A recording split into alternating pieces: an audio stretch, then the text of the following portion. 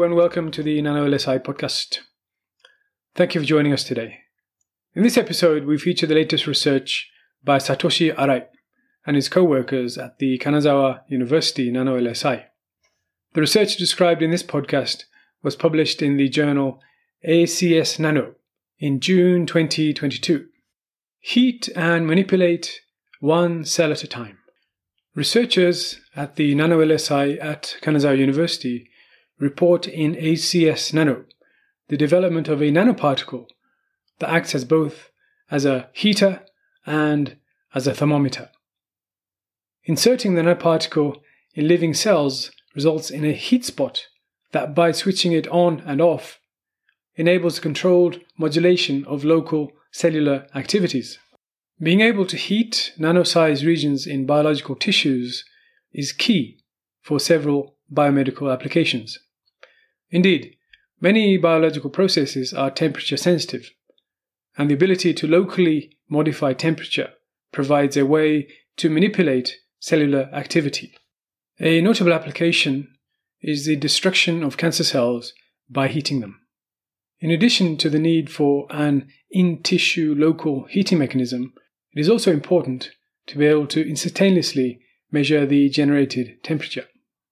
Satoshi Arai from the NanoLSI at Kanazawa University and colleagues have now engineered a nanoparticle that is both a nanoheater and a nanothermometer at the same time.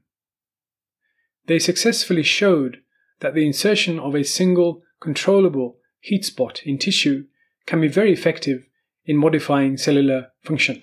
The latter happens through the conversion of light into thermal energy.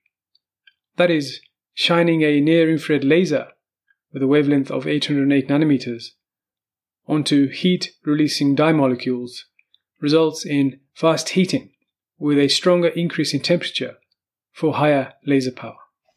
Temperature sensing is based on the thermal fluorescence effect of the dye molecule used for sensing temperature.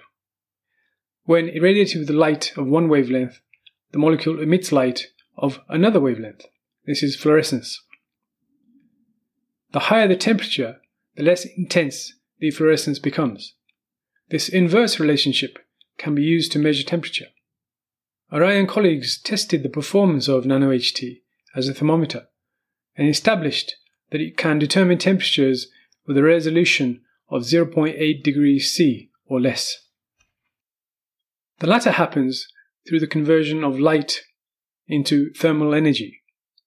That is, shining a near-infrared laser with a wavelength of 808 nanometers onto heat-releasing dye molecules results in fast heating with a stronger increase in temperature for higher laser power.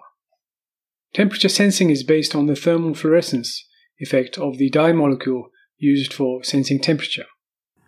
The researchers then performed experiments with human cells called HeLa cells. They looked at the effect of heating through NanoHT and found that at a temperature increment of about 11.4 degrees C, the heated HeLa cells died within a few seconds.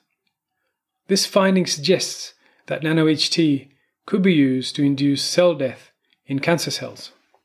Arai and colleagues also used NanoHT to see how it could affect the behavior of muscles. They introduced the nanoparticle into myotube, a type of fiber present in muscle tissue. On heating the myotube by approximately 10.5 degrees C, the muscle tissue contracted.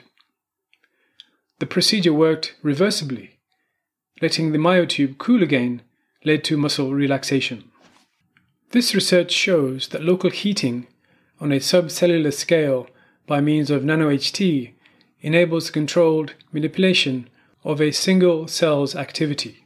Regarding applications, the scientists believe that the targeted application of NanoHT has a diverse and versatile range of capabilities to regulate cellular activities that would facilitate the development of thermodynamic cell engineering.